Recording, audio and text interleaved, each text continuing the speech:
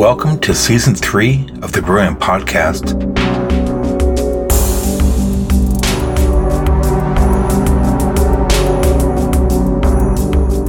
This is episode 65.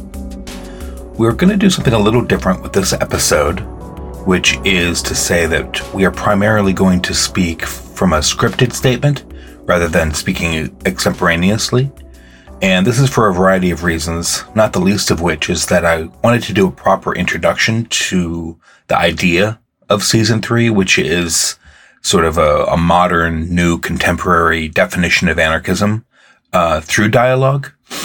And I felt like the best way to do that was to sort of put myself on the line and do something I don't normally do, which is sort of define at least a couple pillars in what I would call modern anarchism. So in the course of this conversation, we're going to talk about essentially four sort of sections. And we're going to begin by talking about second wave anarchism, what it is, what the framing of it is, why it's a general way in which we orient our ideas. We're going to talk about an anarchism of being earth-centered. We're going to talk about indigeneity. And finally, we're going to talk about the impossibility/possibility of social change within the sort of modern post-Reagan era U.S. context. The Brilliant Podcast is about anarchist ideas and their implications. I'll try to give a quick and dirty definition here, but broadly, anarchist ideas in theory concern themselves with what anarchism could be, what anarchist practice is, what anarchism, anarchy, insurrection, destruction, negation, power, authority all mean.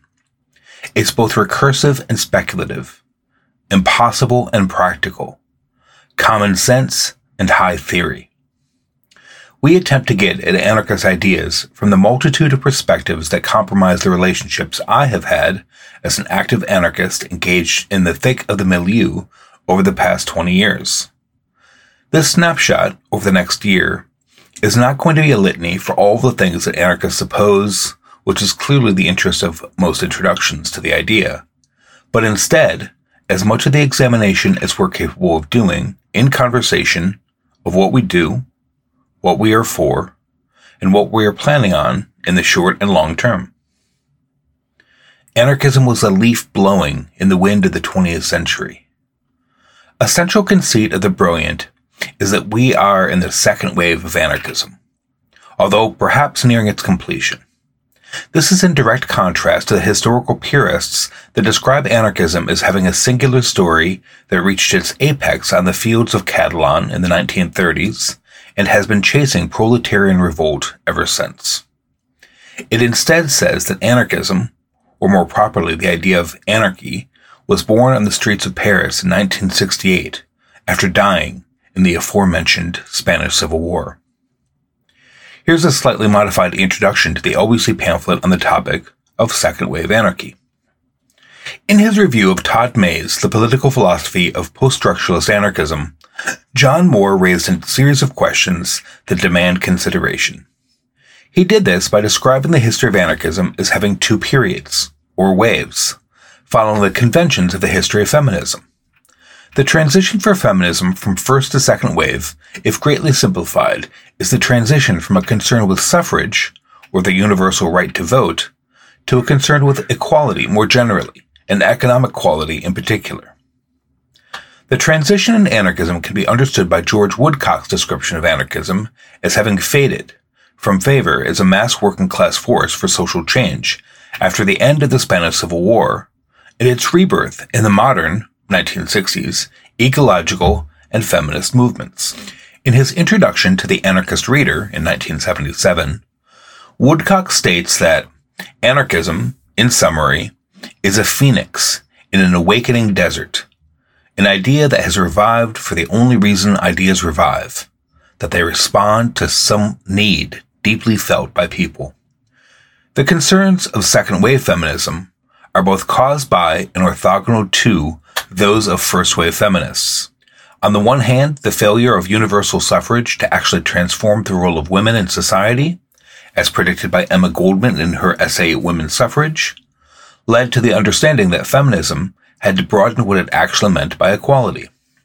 On the other hand, the concerns of lesbian separatists, careerists, and the explicit arrangement of society around the oppression of women raised more fundamental issues with human experience than with the form of equality.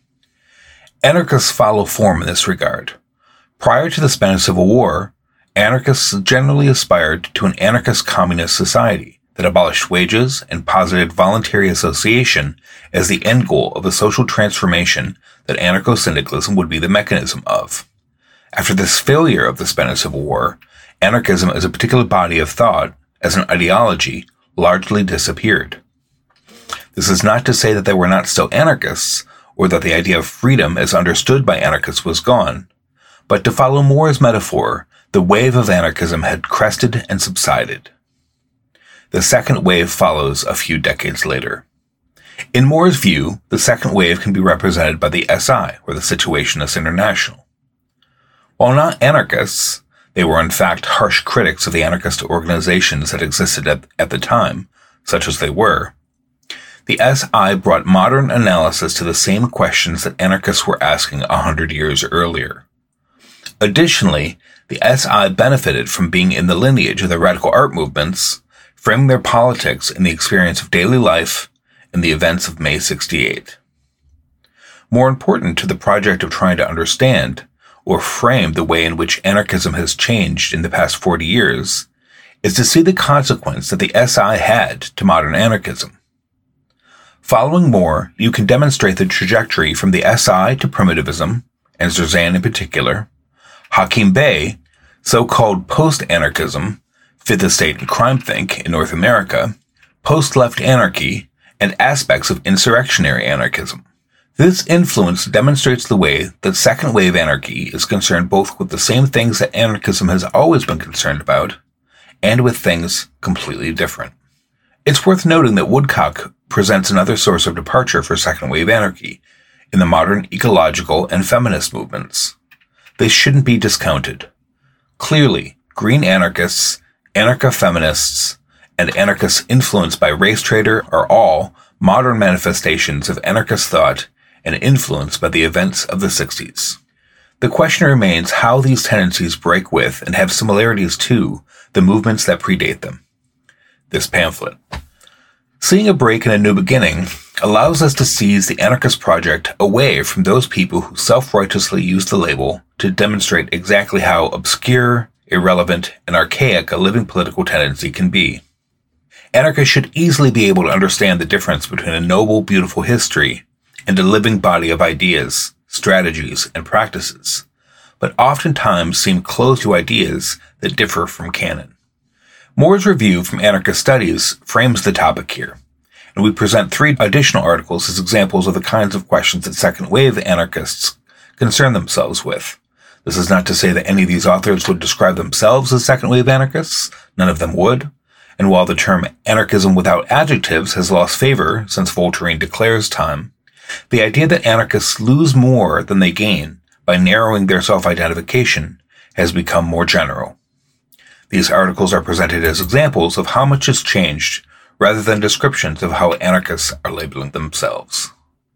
Anyways, this pamphlet reread mentions the essays that are reread, which is one by Saul Newman, Anarchism and the Politics of Resentment, Wolfie's From Politics to Life, and then an article I wrote called Locating Indigenous Anarchism.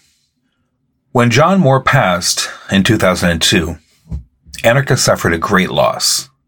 His contributions will continue to be mined for decades as representing the best of eclectic, non-dogmatic anarchist thought. Second wave is an idea he dropped in a book review.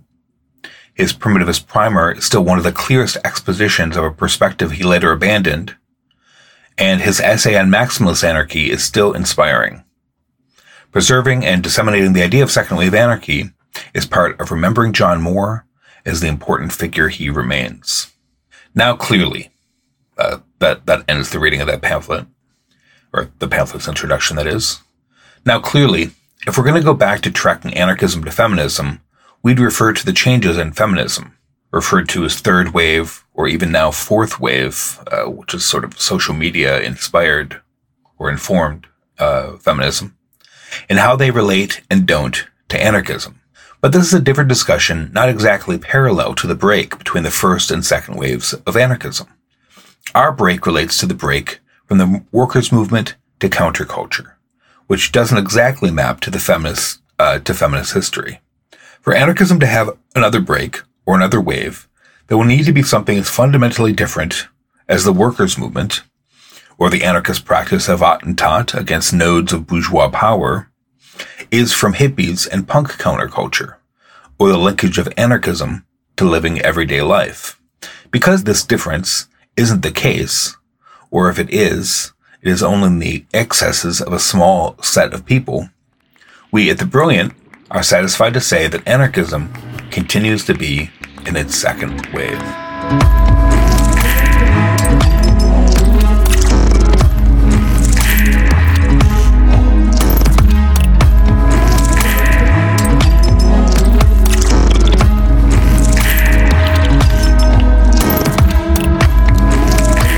Anarchism should be Earth-centered. In the 90s, there was a type of farcical split between green and red anarchists. Environmentalism was just coming into vogue, and it was largely portrayed as what it fully matured into later, a consumer ideology. At the same time, the red anarchist patter was running thin. While no one denies that the working class engaged with its power with regard to the means of production could seize them and run society, linking that idea to either the relics that survived into the 90s from the 70s, the Spanish Civil War, or the anarcho-punks that mostly comprised both sides of this particular debate, was high fantasy, like elves and talking trees fantasy. Sadly, the situation hasn't changed. The dreamers of an empowered proletariat are more likely to wear cravats, live in cities, and be underemployed than in the 90s. And Greens are more likely to fetishize a wildness they have no first-hand experience with than then. But the rest is more or less the same. Arbitrary lines between fixed positions based in fantasy that big men declared at least a generation ago. In lieu of the revolution or the collapse, we follow the desert line, that our future is going to be a direct consequence of what is left of the earth to provide us. This is called climate change in other circles, but our interest is in working through what that means to live in a place that has no future now, and not in an imagined no future. From desert. Given our obvious inability to remake the entire world the way we might like it to be, some replace the myth of global revolution with a belief in imminent global collapse. These days, usually, some mix of climate change and peak oil. As we shall see later, both in the next chapters and in our future years, global heating will severely challenge civilization in some areas and probably vanquish it in others. Yet in some regions, it will likely open up possibilities for the spread of civilization's rule. Some lands may remain relatively temperate, climately and socially. As for civilization, so for anarchy and anarchists. Severely challenged, sometimes vanquished, possibilities for liberty and wildness opening up, possibilities for liberty and wildness closing. The unevenness of the present will be made more so. There is no global future. We no longer think that addressing these questions by way of abstractions like civilization is fruitful. Therefore, we are no longer anti-civilization. Sure, civilization is one way of thinking through how we got from there to here, a way that prioritizes history and anthropology as the specializations by which we get to think. But I don't want to follow a new breed of specialists just because the specializations of politics, economics, and street fighting have given such meager rewards. All of these ways of thinking and specializations are progressive. By this, we don't mean to create another boogeyman or margin word where we attach all the baggage of the constituents of these ideas to the ideas themselves. But the Western project has as one of its fundamental pillars a concept of increasing knowledge as a way to go from low to high, from darkness to light, from savagery to enlightenment. From the Dark Mountain Manifesto. The myth of progress is to us what the myth of God, given warrior prowess, was to the Romans, or the myth of eternal salvation was to the conquistadors. Without it, our efforts cannot be sustained. Onto the root stock of Western Christianity, the Enlightenment, at its most optimistic, grafted a vision of an earthly paradise toward which human effort, guided by calculative reason, could take us. Following this guidance, each generation will live a better life than the life of those that went before it. History becomes an escalator, and the only way is up. On the top floor is human perfection. It is important that this should remain just out of reach in order to sustain a sensation of motion. Similar to the critique of civilization, the critique of the Western or Enlightenment project is another rich abstraction. I can already imagine future anarcho-Easterners dressed in coolie outfits, feather headdresses, or Cossack hats and tunics. This instinct toward fetishization of the abstraction, of the abstract and the aesthetification is beside the point. It happens usually by young people with too much time and too little power to actually implement their ideas upon the world. I don't blame the young for misunderstanding. I blame the old for deceit. Instead of honestly expressing the difficult story of the journey of living authentically, the old try to give answers to impossible questions, to boil their answers into bite-sized pieces, ones related to their own self-aggrandizement, because they, in fact, have no more knowledge of an authentic life than the young do. Like other traditions, we believe that an anarchist, by which we mean libertarian who opposes any monopoly on violence and exchange relationships as a hostile abstraction from authentic life, should also oppose truth.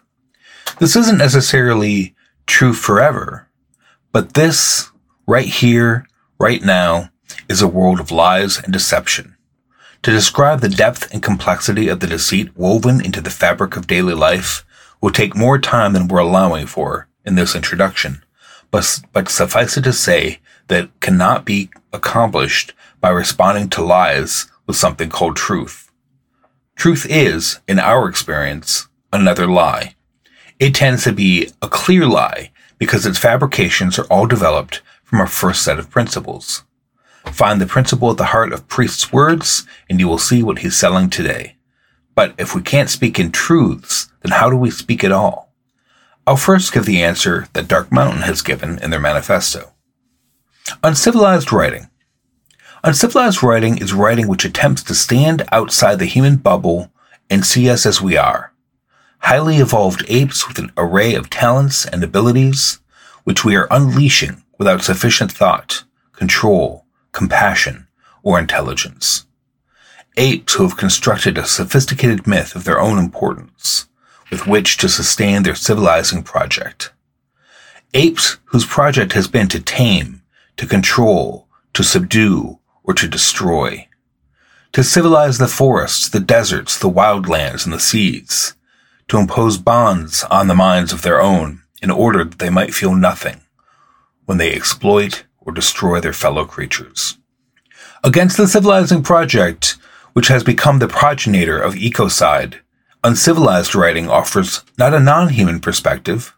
We remain human, even now are not quite ashamed, but a perspective which sees us as one strand of a web, rather than the first palanquin in a glorious procession. It offers an unblinking look at the forces amongst which we find ourselves. It sets out to paint a picture of Homo sapiens, which a being from another world, or better, a being from our own, a blue whale, an albatross, a mountain hare, might recognize as something approaching a truth. It seeks out to tug our attention away from ourselves and turn it outwards, to uncenter our minds. It is writing, in short, which puts civilization and us into perspective. Writing that comes not, as most writing still does, from the self-absorbed and self-congratulatory metropolitan centers of civilization, but from somewhere else, on its wilder fringes, somewhere woody and weedy and largely avoided, from where insistent, uncomfortable truths about ourselves drift in, truths which we are not keen on hearing, writing which unflinchingly stares us down, however uncomfortable this may prove.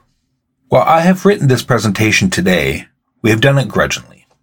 We prefer communication in the flow of ideas and conversations between you and I, rather than in the written form. This is why the Brilliant Podcasts has always been one involving conversations with two or more people.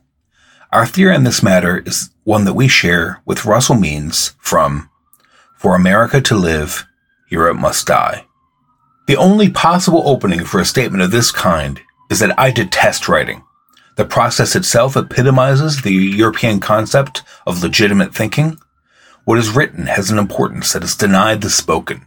My culture, the Lakota culture, has an oral tradition, so I ordinarily reject writing. It's one of the white world's ways of destroying the cultures of non-European peoples, the imposing of an abstraction over the spoken relationship of a people. We are resigned to writing rather than embracing it. That said, we'll finish the section with a proper ending to the Dark Mountain Manifesto. While the manifesto ended with a proper list of principles, my guess is that this was in response to the all too common request in the Anglosphere that one must follow a criticism with a set of constructive proposals so as to imbibe the reader with a feeling of their own power and capacity to act on the ideas espoused and proposed. Suffice it to say that we feel no need to empower you and feel it's insulting to propose that anyone can do that but yourself. From the Dark Mountain Manifesto. This is a moment to ask deep questions and ask them urgently. All around us, shifts are underway which suggest that our whole way of living is already passing into history. It is time to look for new paths and new stories, ones that can lead us through the end of the world as we know it and out the other side. We suspect that by questioning the foundation of civilization, the myth of human centrality, our imagined isolation, we may find the beginning of such paths. If we are right, it will be necessary to go literally beyond the pale, outside the stockades we built, the city walls, the original marker in stone or wood that first separated man from nature. Beyond the gates, out in the wilderness, is where we are headed. And there shall we make for the higher ground, for, as Jeffers wrote, when the cities lie at the monster's feet, there are left mountains. We shall make the pilgrimage to the poet's dark mountain, to the great immovable inhuman heights which were here before us and will be here after. And from their slopes we shall look back on the pinprick lights of the distant cities and gain perspective on who we are and what we have become. What does all this have to do with an earth-centered approach to anarchism? In our view, an earth-centered approach doesn't concern itself with a 10-point program, a nicely designed logo, or a campaign you can yay or nay in rapid order. We're going to use a term here that will make both of us very uncomfortable, but I'm not sure how much longer I can avoid it. The earth is a place where we live. It's where all of our activity occurs. It's literally the gravity that pulls us all in the same direction. It's the substrate where all yearning towards the sun occurs. The earth is the start of our understanding of the earth. I call this relationship one so fundamental, so central, a spiritual one. But instead of using that word, as I live in a secular society, I'll talk about the story. The story is the way I can talk about the sublime, the fundamental, without sounding too woo. But in fact, the story and our relationships and the place we do these things is all pretty woo. It's woo all the way down. But I'll leave it there and repeat our simple truth. Our anarchism is earth-centered. We believe all anarchism is, and our central question is, what do we do from there?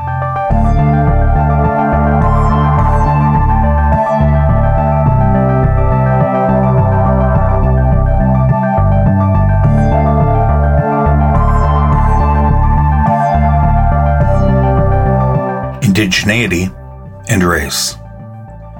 The anarchism I'm interested in has more connection to a lifeway that may or may not have existed in North America prior to colonization, rather than in the fantasy of a workers' movement or utopian socialist paradise.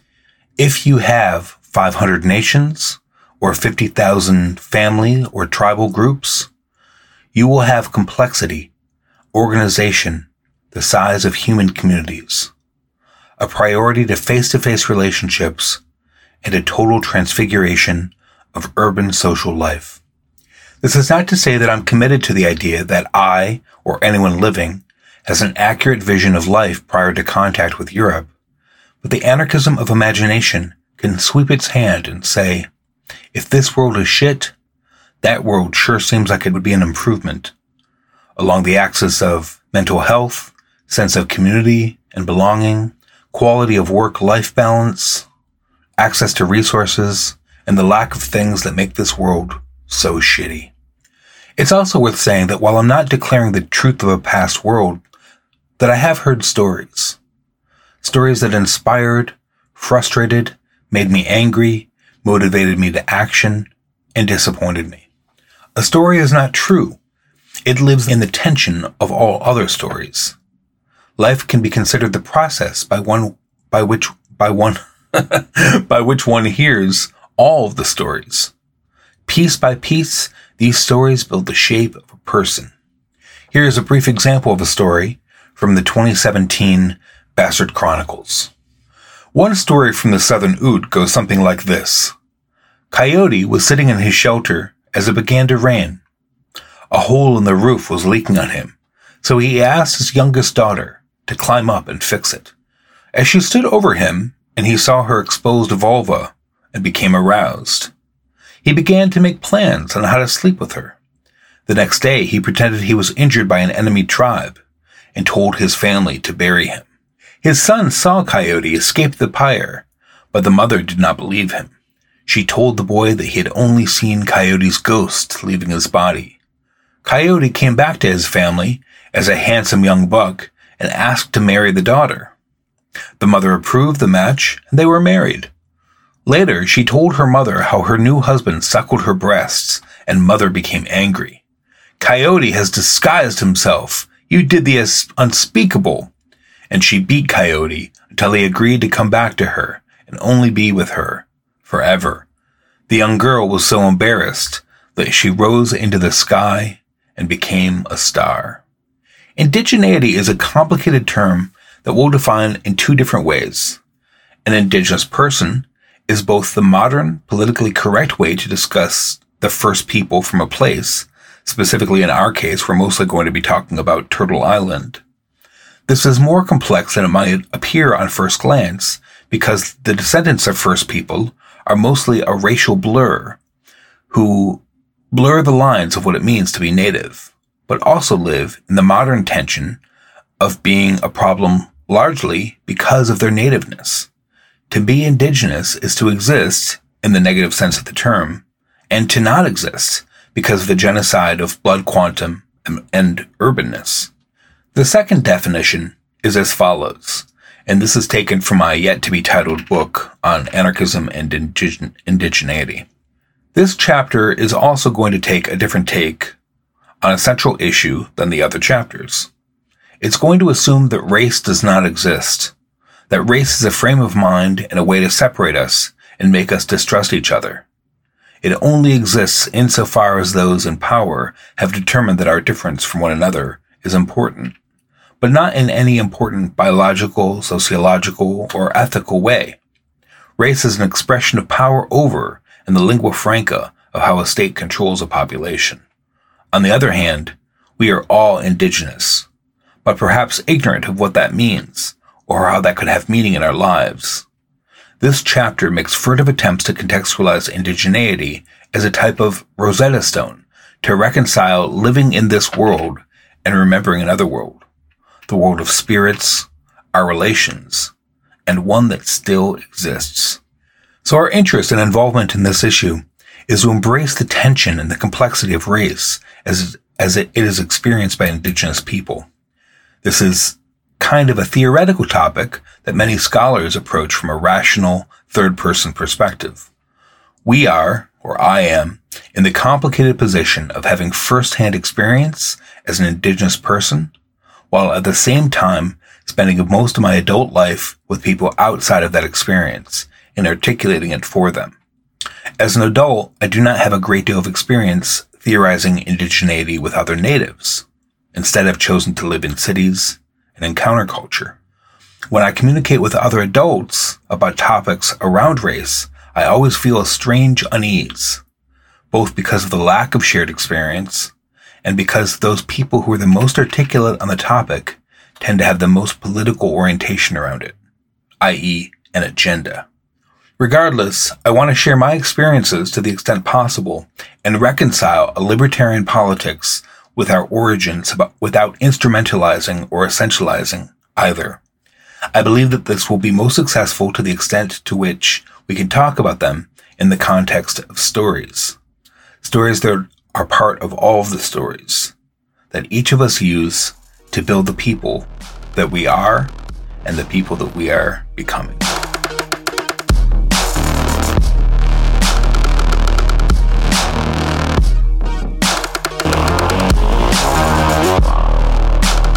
Social change. We came into radical politics for the same reason everyone else does. We want to change the world. Moreover, we want to change it into our image of what a better world should be. Anarchist. This means the abolition of the state and the means everyone I've ever known knows how to eat, live, and work. I became an anarchist because the changes I wanted to make in the world when I was young were impossible changes in the existing order. In hindsight, they were clearly social democratic goals concerning healthcare and education, more nice and less mean. But it was clear then how impossible these ideas were in a world of Democrats and Republicans, Nazi skinheads, and a Gulf War on the horizon. But the conclusion of this line of thought was, what if what I desired was impossible? Should I be honest about it and desire what I actually wanted? Which was the total freedom represented by anarchism. The next decade was spent figuring out the implications of that freedom. After about a decade of realizing that all of our efforts were meager gruel compared to what would actually be necessary to change the world, I reset. Rather than considering myself a revolutionary anarchist, I decided that while social change is an interest of mine, that the arc of sinner to the redeemed wasn't holding an interest for me any longer.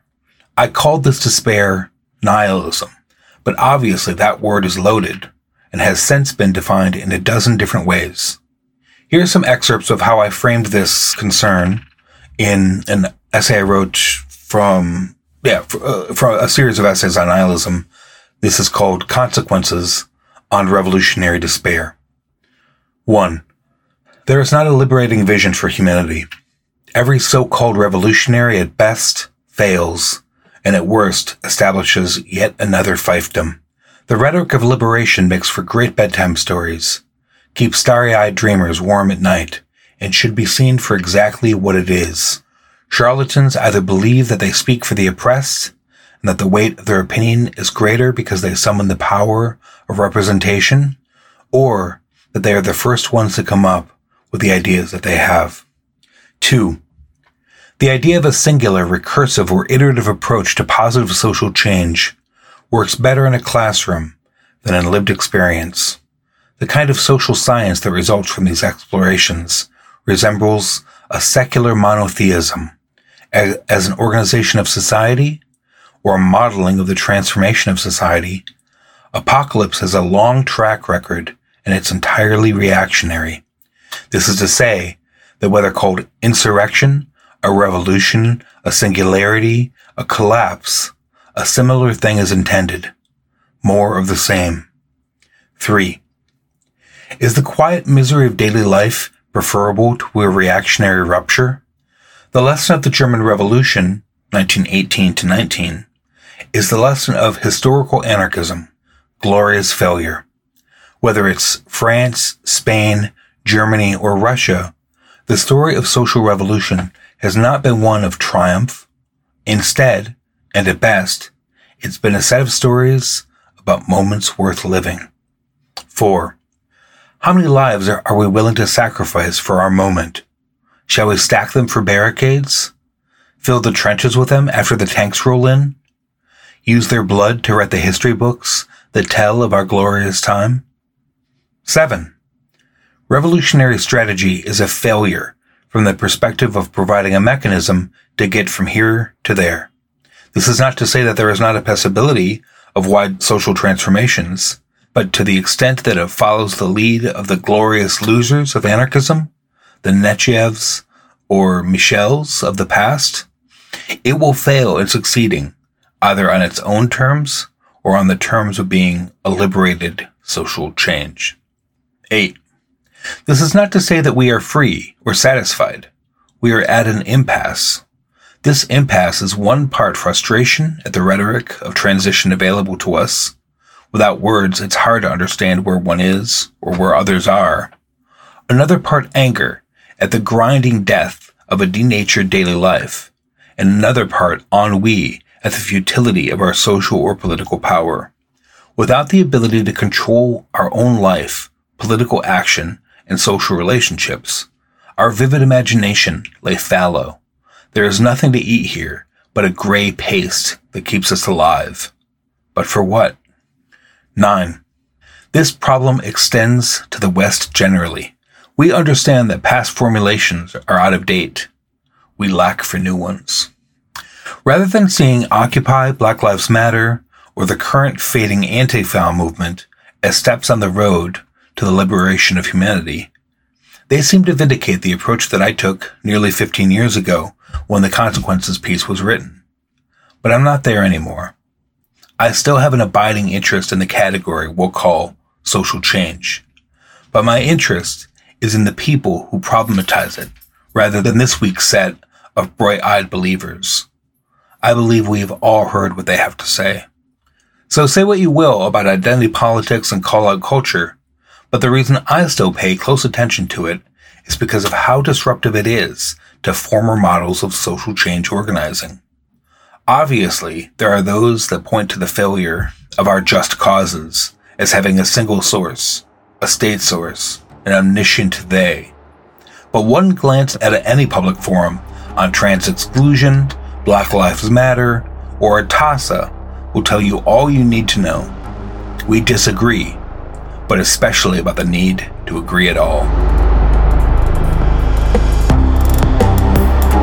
In conclusion, the idea for this season of the Brilliant Podcast is going to be to attempt to extend the conversations from all of the points I've raised and from the past 2 seasons into a kind of definition of anarchism that contains the multitudes. The tent poles are going to be the different anarchisms described: Earth-centered, second wave, indigenous, and the problem of libertarian social change. We're going to veer from these topics as is natural. We'll probably have a set of discussions about egoism in particular, and probably at some point some detailed conversations about the role of computer hacking in a few months. But I think that this is an introduction to what we're trying to do. I hope you enjoy what we come up with, and obviously we'll continue the mode of using conversations and sort of the interview format. I look forward to this year and what we come up with.